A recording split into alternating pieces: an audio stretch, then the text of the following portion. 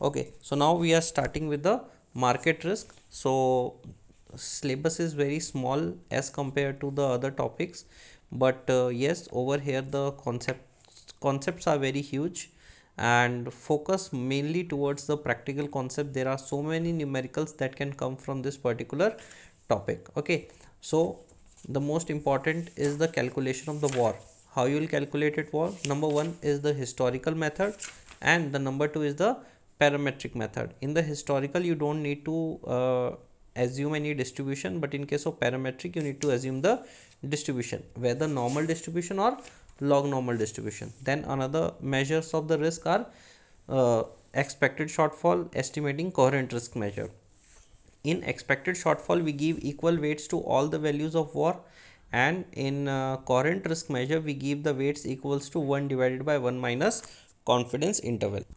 Now, there is a detailed discussion on the non-parametric approach. Non-parametric approach means where you are not assuming the distributions. Okay, so over here you are taking the historical data, and in the historical data you are doing some changes. Okay, changes, or you can say you are focusing on which data to take, what weights to give. So it starts with number one is the age weighted historical simulation, then volatility weighted historical simulation, then correlation weighted historical simulation, and the last one is the filtered historical simulation. That advantages and disadvantages of the non parametric methods means very important. You can expect one question from this area. So some of the major advantages are that it is intuitive and simple. Okay, you don't have that understanding, or you don't have to assume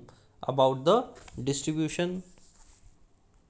Also that complex variance covariance matrix is also not needed. Clear, data is available, so you don't have to make any type of adjustment, and you can accommodate any type of complex analysis.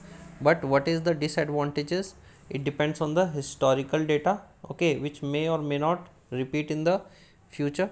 Clear, suppose you are taking the data of the very high volatile period. Clear, might be you are in the current scenario where volatility is less, so it won't work in that way. Clear. Now next topic to be discussed is the parametric approach, where we have to assume about the distribution.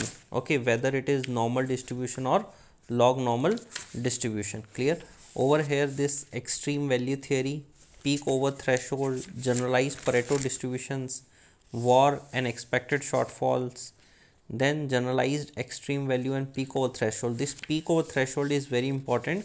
You can expect a question from this particular area. Okay, now write down this.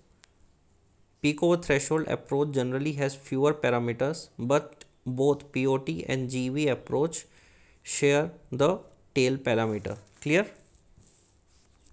Now, extreme value theory can be used to model extreme events in financial market and to compute VAR as well as expected shortfall. Then the peak over threshold approach is an application of extreme value theory. It models the value that occur over a given threshold. It assumes that observation beyond the threshold follow a generalized Pareto distribution whose parameters can be estimated. Then we have backtesting VAR, means we have created the model and now it's time to backtest it. In this, computing the probability of exception is also important. Model verification practical concept is important. Type 1 and type 2 error is very important. Then testing for unconditional coverage, that calculation is again an important topic over here. So this unconditional coverage testing does not evaluate the timing of the exception, while conditional coverage tests review the numbers and the timing of the exception for independence. Then the Basel committee penalizes financial institution when the number of exceptions exceeds 4. This point is again very important. So let us keep this much in the audio one. Thank you.